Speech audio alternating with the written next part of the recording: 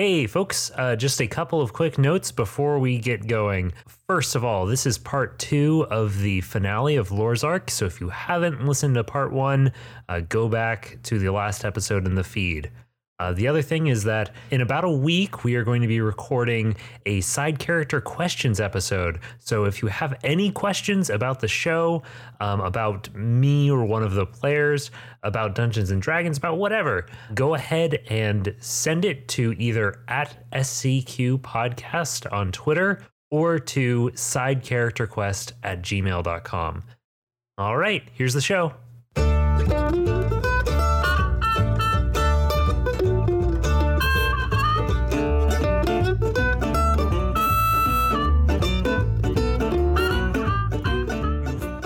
As though you are just alone in a room standing. You feel as though everything has like melted away. You're no longer looking at a woman wreathed in this weird black glow with wings sprouting out of her back. You're no longer in this salty marsh. You're no longer a giant white bobcat. You are a man who is standing in just a space looking at a figure with a wide brimmed hat, a large smile, and traveling merchant's clothing. And in that moment, as their smile spreads, I want you to roll me a wisdom saving throw.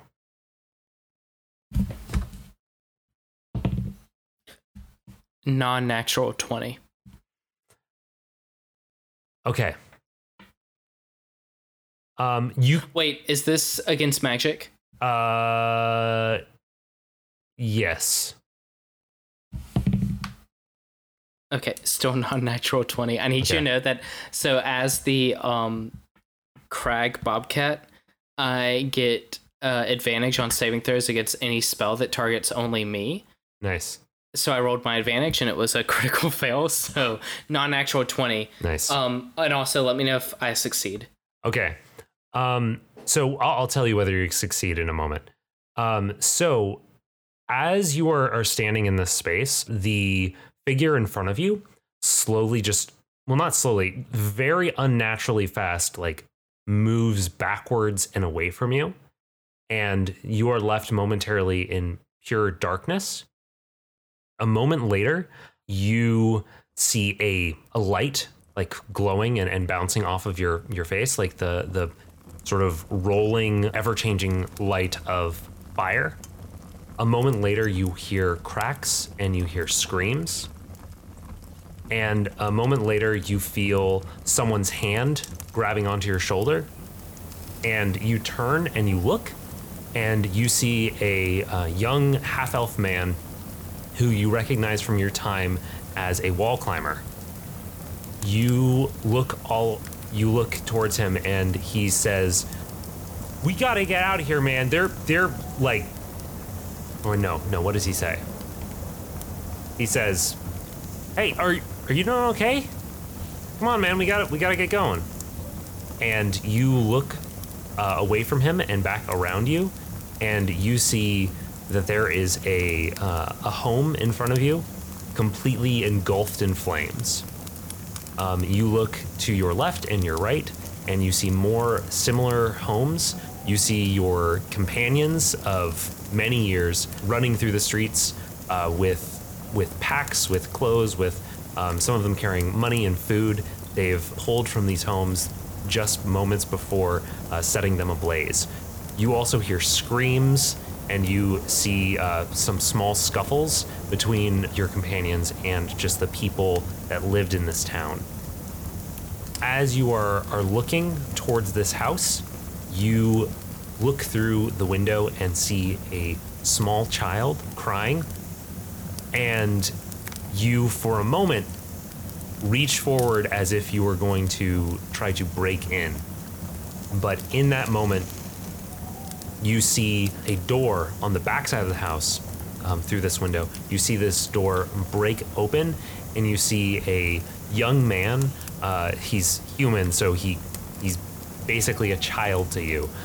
Burst in wearing chainmail and a tattered yellow and white tabard, as he bursts in and he grabs this small child and picks them up.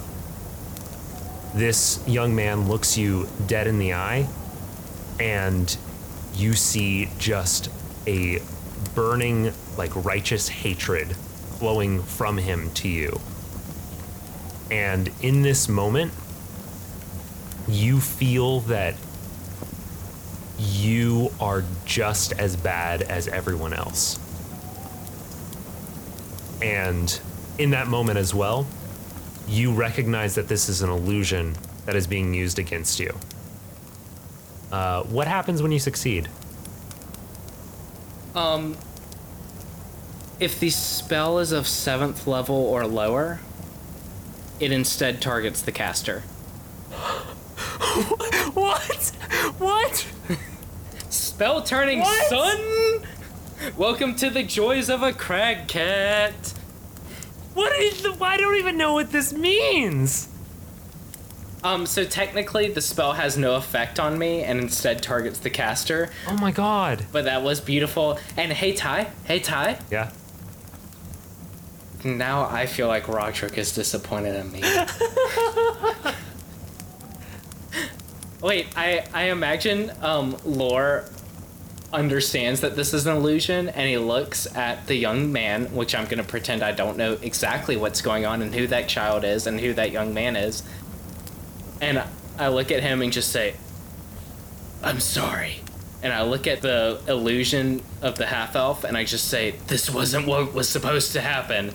And then I look, and I see the Saigoner, and I say, fuck you. And it's gonna bounce, it's gonna target him instead. Oh boy. Okay, wisdom saving throw time. Oh man. Oh, I'm so excited. So I guess it's against his? I don't know if it automatic, because all it says is the cat has advantage on saving throws against any spell that targets only the cat. Yeah. If the cat's saving throw succeeds and the spell is of 7th level or lower, the spell has no effect on the cat. Oh my gosh. So I imagine that I know that all of this is an illusion. Yeah. And instead targets the caster. And I don't know, I assume that he has to roll against his own saving throw. Yeah, and guess what they just got? What? A 4. Bah, bah, bah, bah. Fucking air horns come in. Bah, bah, bah, bah. As you say... Let's see. Wait, what's the bargainer's most horrific memory? Because you know what? Fuck this guy. So as... Oh my gosh. Okay. So as this happens, this space around you, like, bursts away from you. You are once again in that blackness, and then which then pulls into you, and you are back into the marshy loam. You're back as a crag cat, and standing in front of you is once again this woman with this weird black glow around them, and they look at you, and the smile slowly shrinks and then slowly turns, and then you were looking them, and they fall to their knees. Their hand starts to raise to their face, but the black glow leads their hand. Like it's going to their face a little bit faster, and then their physical arm just sort of falls to their side as their hands separate from their body. Sorry, as the sort of black glow around their hands separate from the physical body. The figure in front of you sort of falls forward and leaves a sort of glowing black shape in her wake, which just sort of sits there for a moment, head in hands, with this just horrific, pained grimace on their face. They break for a moment and look towards you, then just sort of have a moment of anger and burst backwards away from you. You see them just rocket away, blow themselves backwards, and out of this space. You see all of the marsh that's surrounding you whip around and fade away as this person moves away. You see the stone, the brown stone with the sort of orangish metal return. You see the bear that had been close to you, that had been closing in. You see it completely disappear as it was just an illusion. You see the three other figures sort of collapse, and you see this woman with large wings laying on the ground in front of you. And what do you do? Oh, is the black? Okay, so everything's shifting away. Is that black spirit still there? The black spirit has shot. You can see it shooting out and away from you down the hallway that you had entered. Okay, I run. It is 40 moving feet. incredibly fast. You can run after it, but I just want you to know that it's running incredibly fast, or it's moving incredibly fast. Okay, I run 40 feet. Okay. As I run, like when I get to the end of that 40 feet, I jump into the ground. Okay. Okay, so how far, and when I pop out, I'm Lore. And I feel like I'm just like stumble forward, and how far away am I from it? I would say maybe, it's reasonable. I would say maybe 60 feet. It's moving really fast. Like it is. 60 feet away from me? Yeah. Fuck. Yeah. Okay. I just yell, fucking stay out, you haint. And I cast Create Water again and make it rain in a 30 foot cube. So the one edge of the cube is 30 feet away from me, so the far edge of the cube would hit the ghost or the spirit or whatever, I'm assuming the bargainer. Mm-hmm. And yeah, I'm just fucking dumping water on 10 gallons of water on it. On top of it? Yeah. Okay. Yeah. Let's see how it handles this. Yeah, so you see its form like shimmer and shake in a very like unpleasant way, but it continues on forward. You feel a wave of hatred pass over you. Yeah, you stay the hell out of Mount Rena. You look around the room that you now find yourself in. There's just water pouring down the hallway away from you. There's these fey raccoons and mountain lions next to these unconscious dwarf, wolf, and ram, and then this unconscious woman with wings that are just rapidly like falling apart. And I look around at all this, and I look at the mountain lions and the raccoons. I've said it before. I've said it, say it 1,000 times. I fucking rule. Jesus. And I like just lift my club in the air and I just drop it and I say, fuck a haint. Say, all right, let's see what she's got to say for herself. And I walk up to the body with the wings. You said the wings are just going away? Yeah, they're just sort of like falling apart and are just sort of like a pile of feathers now. There's not like any bone structure or anything in it now. Okay. So I run over to the body that just has wings kind of disintegrating, which is uncomfortable. What's the storm look like? The storm looks pretty much the same at the moment. Like you it's hard to tell from this vantage point that there's, you know, if you're in a storm, it's hard to say if the storm is a mile wide or 100 miles wide. You know, when you're just looking up at the sky above you. Okay, yeah, that's fair. Yeah, I'll give that to you. yeah. I can see you starting to. Part of what you just said sounded like bullshit. It sounds like bullshit, but it's not, is it? It's kind of bullshit. No, I mean, it's kind of bullshit, but I'll give it to you. It's your world, whatever. I have 3 spell slots left, and I think I know how I'm gonna use them. Okay. First of all, I'm gonna check the figure on the ground.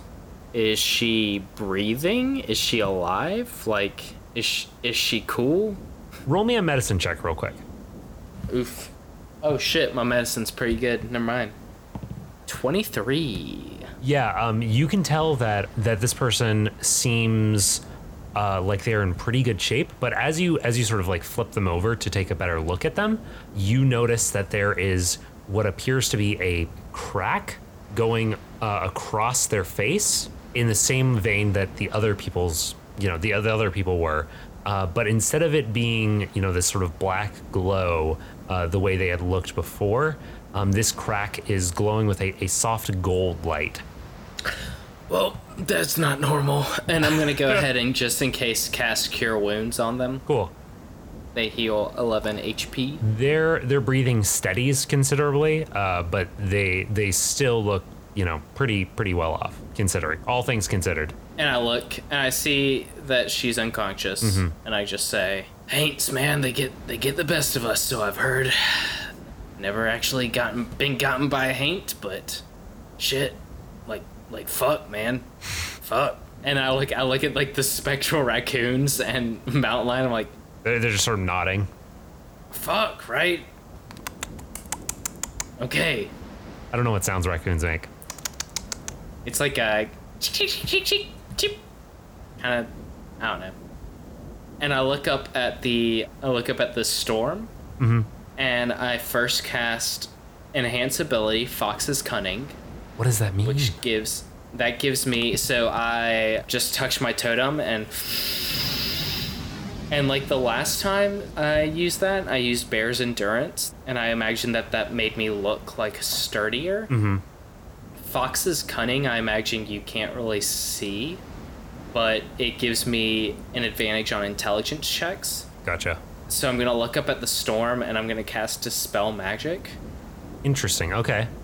And my idea is that whatever, effects the haint was doing onto this storm, I might be able to get rid of. Okay, cool. This is actually, first of all, so I have this intelligence. I want to do an Arcana check to see if I can note whether or not the storm is as it should be. An Arcana, or if I can swing it a Religion check to see if I can tell whether or not this storm is in an altered state currently from what it usually should be. I think Arcana would fit better here. Okay. 15. Looking over this thing, you can tell that the intensity of it seems to be about the same when you came in, and you believe that it has not changed.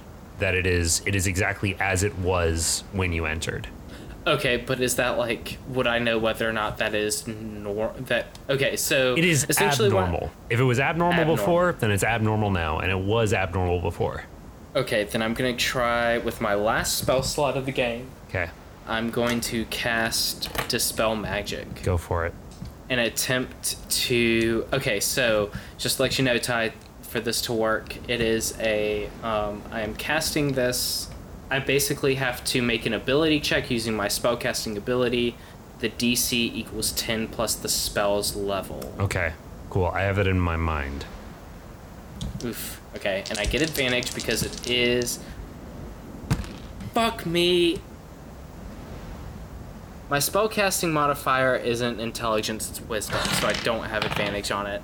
God damn it. I will let you... Do you have one of those forms that lets you do it wisdom instead of intelligence? Because I will let you retcon that. Yeah. Because I don't feel like you would have made that... I don't feel like Lore would have made that mistake. But to do so well on the Arcana check, I needed Fox's Cunning. I guess I can just roll and see what happens, huh? Yeah. Okay, so Dispel Magic. Hey, Ty, roll on my die for me real quick. Blow on it, you mean? Wait. Yeah. What'd I say? Roll on it? Easy mistake. Yeah, just blow on my die. Okay. You can blow through the pop filter. Rolling it. What'd you do? Hey, Ty, that's a crit 20. Yay!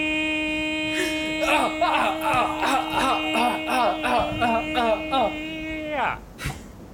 In that moment, Lauren invents the dab for the Dungeons and Dragons or side character quest canon.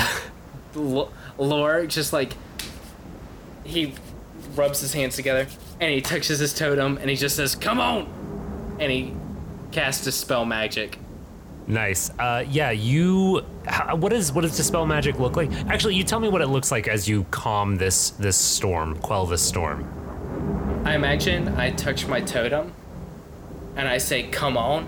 I grab the tome with my right hand. I say, "Come on," and I do a cross movement with my left hand. And it's almost like I'm erasing the spell. Gotcha. And I imagine that by the end product kind of looks like a dab. Okay, nice. And as you do that, what remains? There still appears to be a slight wind, cyclone, coming out from the center of this place, but it's so much more mild than anything that was there before, and you feel this rush, this presence sort of flow through you that feels right as this temple. You see these vines just sort of growing up the sides of the walls surrounding you, and just sort of enveloping a energy sort of sweeps over the space that you're in right now as the storm calms itself. And I just look up and I reach into my little pouch and I feel that there's nothing in there anymore. You know what? That's all right. And I just look at the spectral mountain lions and raccoons, and I just say, once again, when y'all go back to your Fey realm, let everyone know that I fucking rule.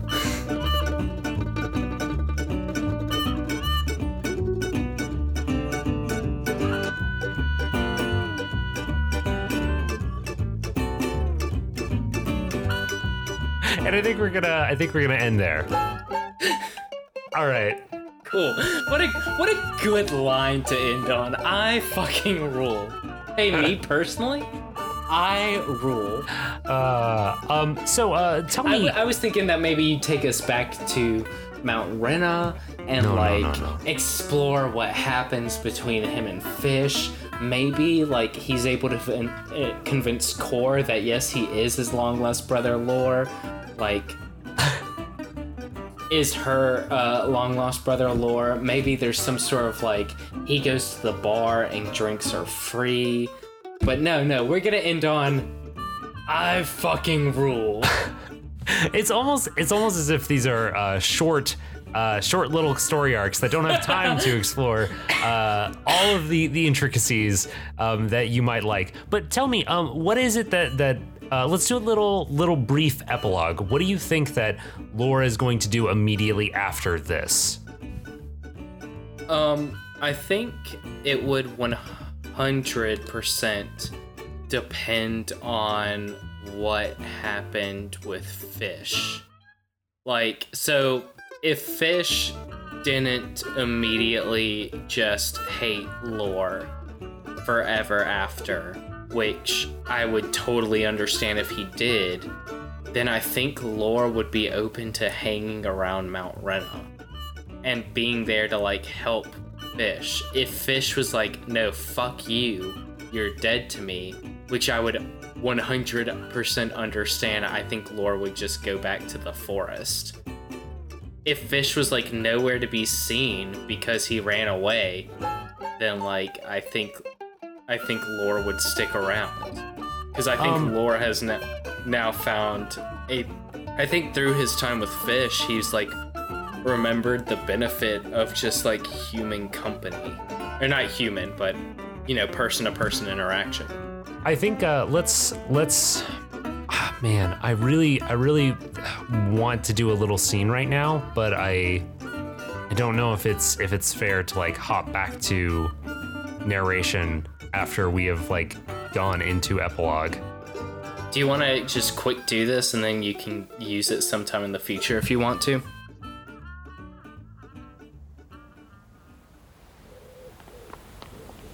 As the storm calms itself in front of you, you hear running footsteps echoing down the hallway behind you. I probably immediately react by picking up my club and shield again. All right, come on. What you got? As you turn around and find yourself in a much smaller room, you find yourself closer to the hall than you would kind of expect. This space has sort of shrunk down. You turn and face a dwarven man running towards you.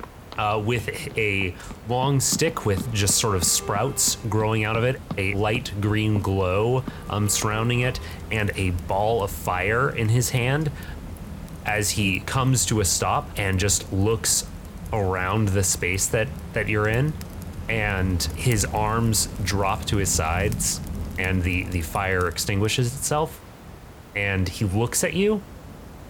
You did it. Yeah, man. It's okay. I figured it out. Hey, was that a shillelagh in a produced flame? Yeah, it was. And you got in here by yourself? Yeah, the vines released me. They let me come in. I think Lord drops his club and his shield, and he's like, "Hey, man, you fucking rule." And Fish drops his shillelagh, and he walks forward and just like bear hugs you, like picks you up, and squeezes you in the air. And I think that's where we're gonna end this.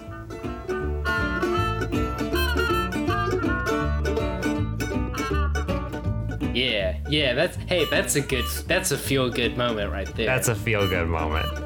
And then we both lift our fist into the air, and it's like a freeze frame. And then you pick him up, and then he picks you up again, and then you guys are just like going higher and higher, and then you look down and realize neither of your feet are on the floor anymore.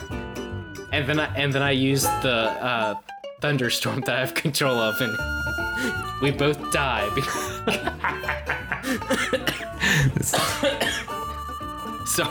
Sorry. What do you think that Lore does immediately following this? I think what he does is exactly the opposite of what I was expecting when we started this arc. So when we first talked about this character, in my mind, he was a character who was like irredeemably antisocial, like fucking hated people and saw no good part in them. And I think when we started this arc, he very much was that, but being with a friend and having to confront certain aspects of his past, I think Lore, who is a person and not just like, okay, so he's a character, but he's a character who is made as a person and not just like this character who didn't change at all. I think he would be open to staying in Mount Rena for a period of time. At the very least, he will be making regular trips back to his forest, but I think he's much more of a traveler than he was, if that makes sense. Yeah. He's now much more like, all right, you know what? I did this for you. And Fish, the best thing that you can do for me is make it so that I don't have to do this again. And he's gonna I think he would really focus on training Fish, and he might even reach out from that and try to reforge some connections that he broke with his at the very least, I think he would want to reach out to Core, his sister, to try to train her, because I think that he knows, I know, that one person in charge of nature in a community that is constantly plagued by a storm is dumb. Yeah. So I think the idea that he would train Fish, yes, but also train Core, as a mountain range does not just have one peak, it has multiple. Oh, that's beautiful.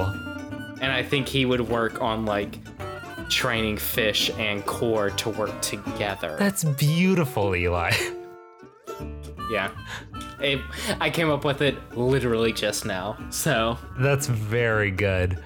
Oh boy. All right. So I'm really happy with that. He would go back and talk shit about those raccoons again, about Raccoon. Ringo's got to get his act together. He's got his act together. All right. Well, I think that with that, we're going to end this particular side character quest. And this has been really great. I've really enjoyed this one. Yeah, I gotta say, it's weird because as much as I love Roderick, and as hard as it hit me how his arc ended, it's almost harder to leave Lore, because I don't know if it's because I was with him longer, or like he went through. His arc challenged him in a way that Roderick's arc did not challenge Roderick. Yeah. So like lore actually changed as his arc went, whereas Roderick was like, aha, I'm out here to kill skeletons, and like didn't really change. So just having this character, and I think that lore is much more similar to who I am than Roderick is. So it's like, but I could do so much more with him. Oh, man. Ty, let me. You haven't taken him from me. Listen. These other folks got to get another chance at playing their characters again. For sure. Yeah, boy. So I'm into it. I guess that now we're gonna wrap things up. How do you want to sign things off? You know what? Let's go back to a classic. I've been your side character guest, Eli. I've been your side character host, Ty. That's it for this episode of Side Character Quest. Da da da da da da. We're back, baby. Oh man.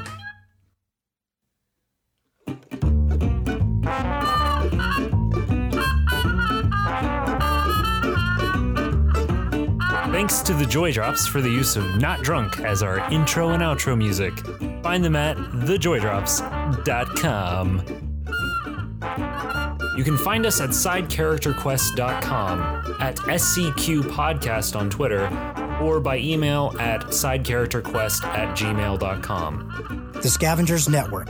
Creator-driven, community-focused, treasured content.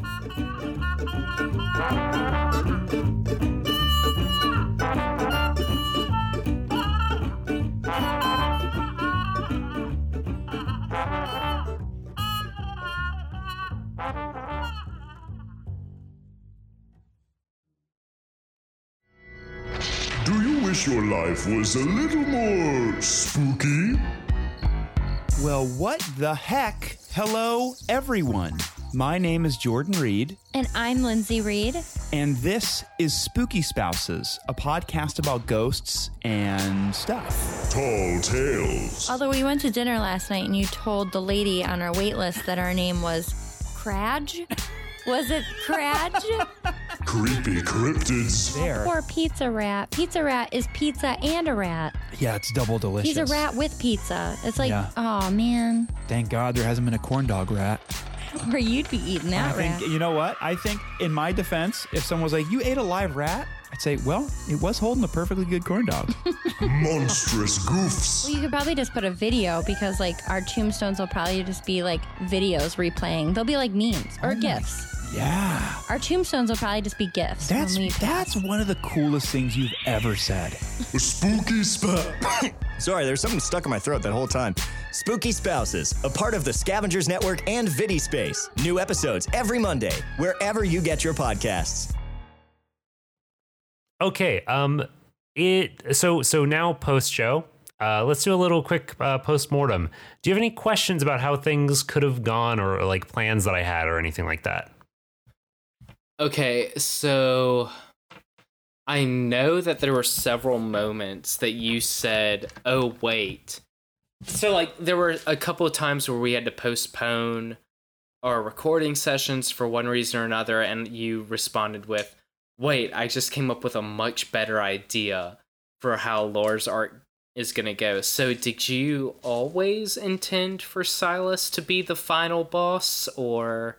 I will tell you that, yes. The bargainer... So first of all, I will say that this whole thing, this whole difficulty that you have just faced would not have existed if Silas's arc hadn't gone the way they did. God damn it. Okay, listen.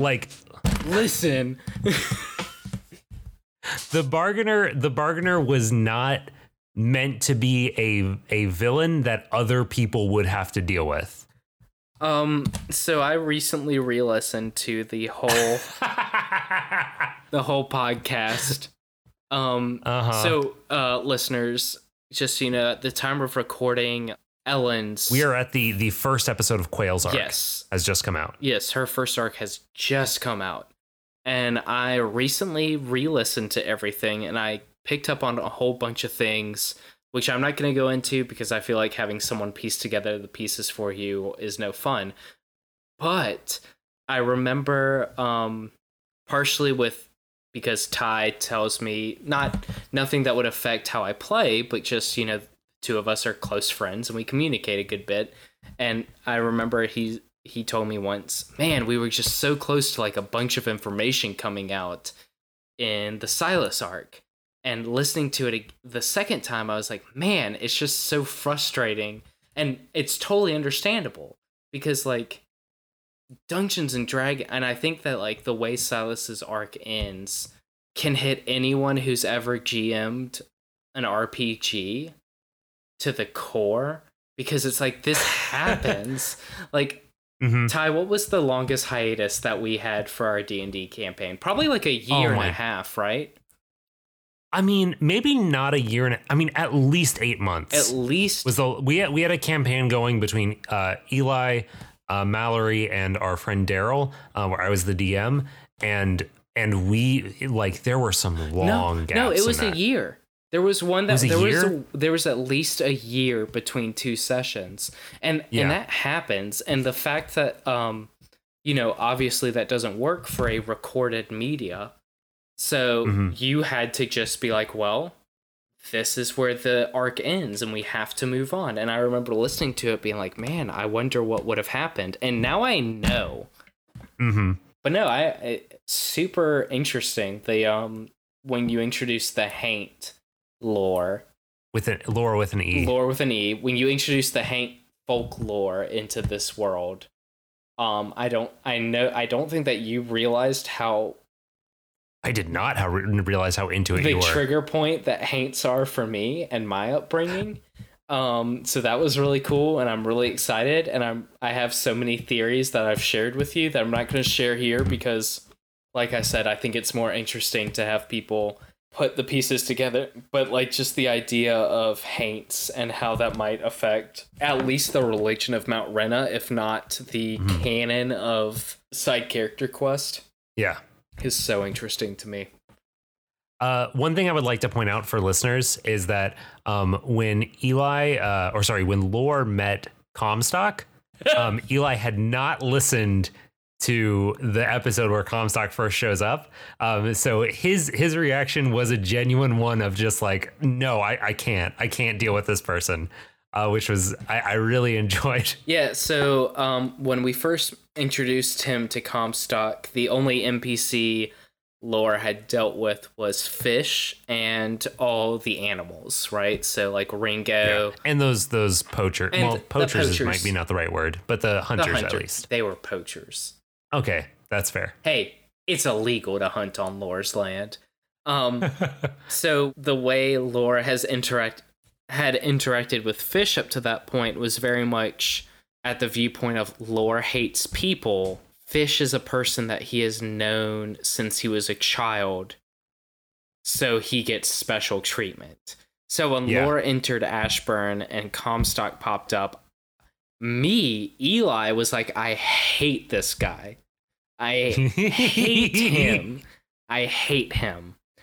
And I was like, if that's how Eli feels about him, what does the Lore feel about him? And Lore's just going to turn right around and leave. And at first I felt bad because the idea of a antisocial player character is not great for the concept of a one-on-one Dungeons and Dragons podcast. It's not good, right? Like it's very bad. It's very much like hey Ty, I see your story.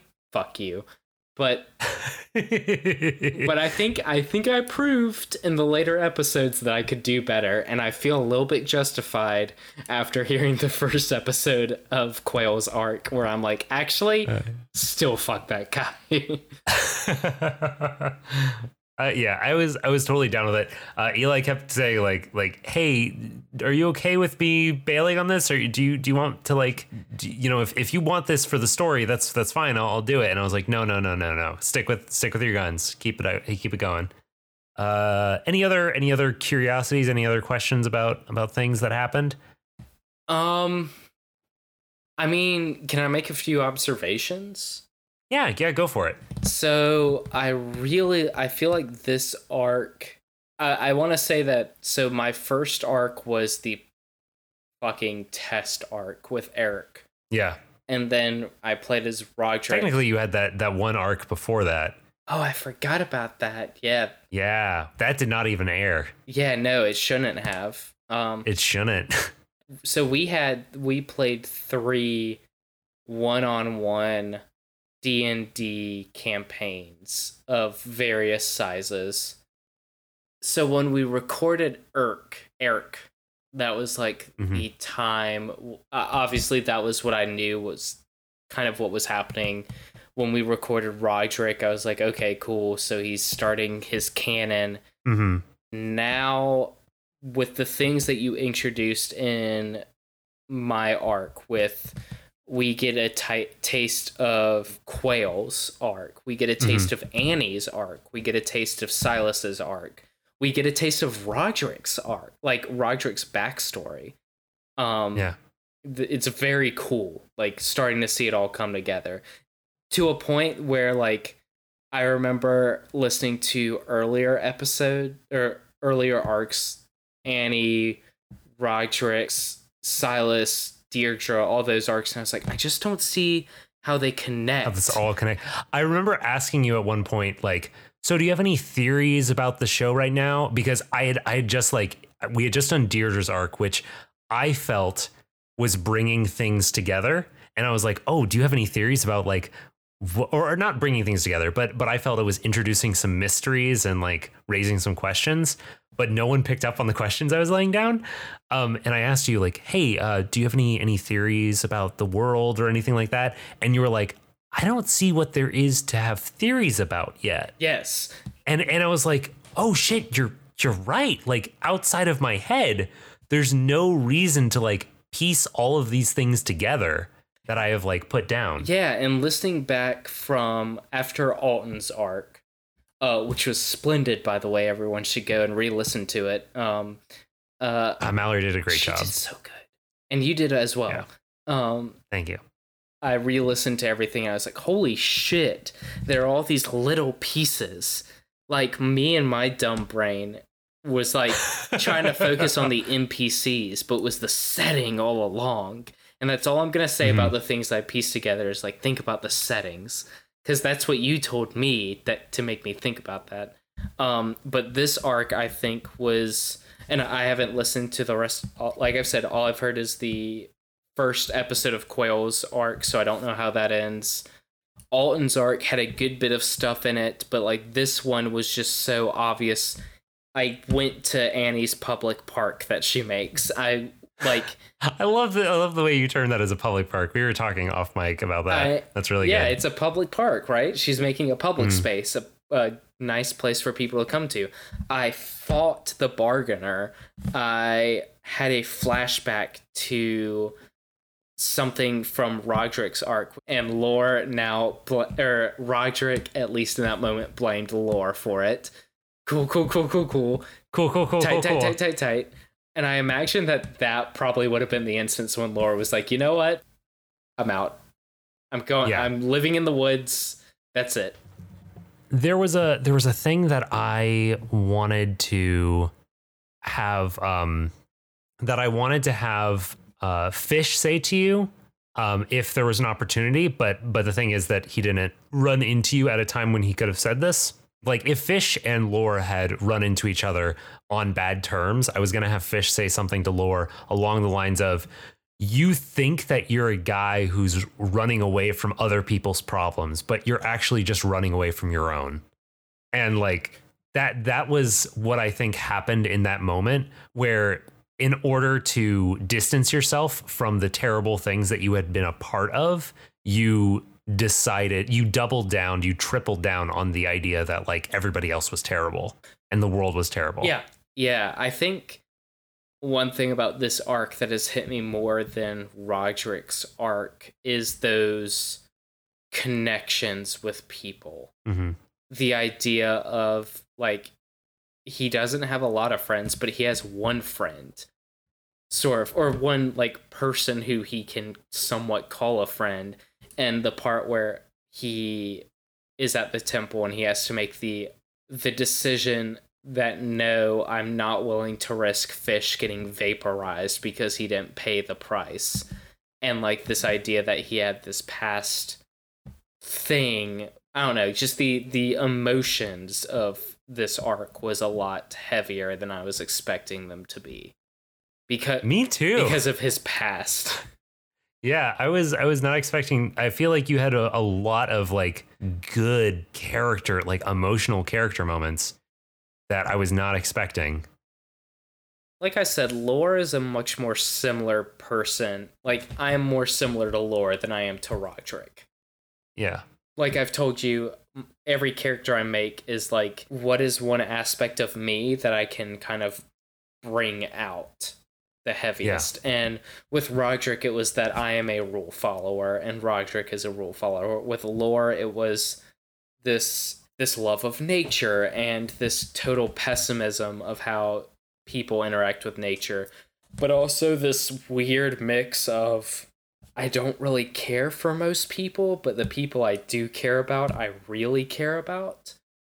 And also this like bravado that comes through sometimes, but like over the top to the point of almost being self-deprecating at times. Yeah, that makes sense. That sounds about right. Yeah. Yeah, that sounds about right. That one was not a conscious decision.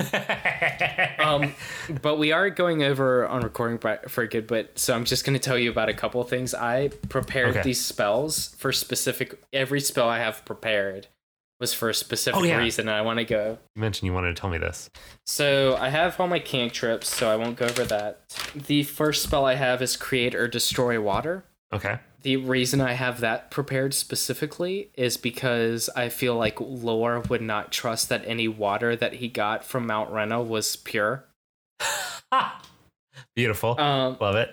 The next spell, so I did not prepare Detect Poison and Disease, specifically for the idea that Lore would assume that everything is poisoned and or diseased. Nice. Okay. I also did not get Purify Food and Drink, specifically because in his mind, any food and drink that he got would be so corrupted that it wouldn't be worth it.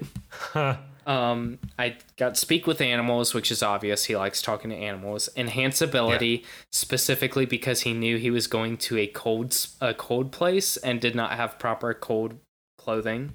Yeah, that makes sense. Hold Person, because if he saw a person that he didn't want to talk to, he wanted to be able to paralyze them and run away. Nice. Call Lightning, because it gave him some sort of ability over storms. So I think his idea was like maybe he could use that to help with that. Deal with the storm. Makes sense. Conjure Animals is sort of like a go-to. I don't want to deal with this, but I'm really good with animals, so I'll make my animals fight them. Makes sense. Dispel Magic, because if there's a spell making, that one's pretty obvious. Pretty obvious. And then Protection from Energy. Oh, interesting. Can give him resistance to acid, cold, fire, lightning, or thunder. So the idea is if he had to go into the storm, he could use that to give him some sort of lightning resistance. Yeah. It also could have been potentially useful against those different corrupted creatures. Yeah. And such. If you hadn't managed to distract them all. Yeah, I gotta say, that Conjure Animals was super useful. The spell turning of the Crag Cat was... Yeah. Oh my god! Because it is specifically for spells that require a saving throw. Yeah, and I was like, not a whole lot of spells, and it's a saving throw that is specifically targeting the character. Yeah. So like, if it's like Fireball or something, it's not gonna work. Yeah. But I was like, but maybe this will come in handy, and boy did it! Boy howdy! It's crazy because, like, you know, I had sort of I had taken the sphere spell and I had sort of morphed it a little bit, which wouldn't have really mattered except that I did change it in a way that made it target just you. Yeah. And therefore it was affected by that thing. Also, the reason I had it go the way it did is because Hey, anyone about to play side character quest, grab yourself a blue bottle. Trust me. Well, I'll give you listeners and Eli also a hint. The next character is not going to be a dwarf, and they will not be from Mount Rena. I don't believe they've ever been to Mount Rena. So they probably are not aware of that particular cultural thing. Not aware of the haints. They're doomed. They're not aware of the haints. R.I.P. that person. R.I.P. that person.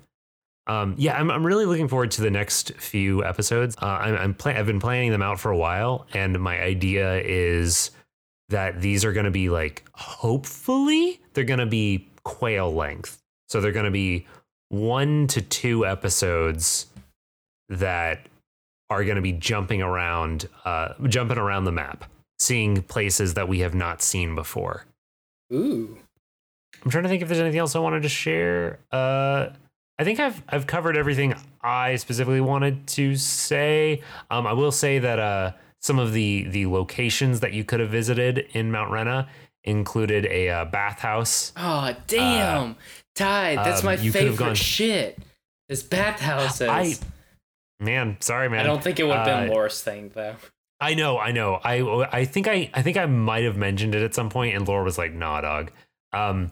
But that, and like, you could have gone to the forges that I believe your parents work at. I was about to say, I imagine that like Laura thought briefly, "Should I see Mom and Dad?"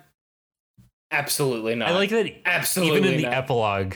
Even in the epilogue, you didn't talk about visiting your parents. No, absolutely. That was like never. I imagine that like his parents were never chill with his natural side of things, and then like when he became more soured on dwarf culture, it was like I don't know. I imagine like almost a teenage rebellion scene of just him at the dinner table and like Core as a baby in her high chair, and Laura just yelling, "This is bullshit," and like flipping his "I'm out of here, y'all don't even understand," and he lifts his flipping up his pinky. He flips up his pinky and like runs out. Nice. Yeah, man, that's about right. I think that's pretty much everything I wanted to touch on. Do you have any final questions, or are you ready to call it? Shit, dog, I gotta call it. I gotta work in the morning. All right, man. It's 11:08. Yeah. I also have to work in the morning. All right, guys. Great session, dude. This is gonna get cut and put in the bloopers. Like, I don't want to say frown. What is the word for like opposite of a smile? That's frown.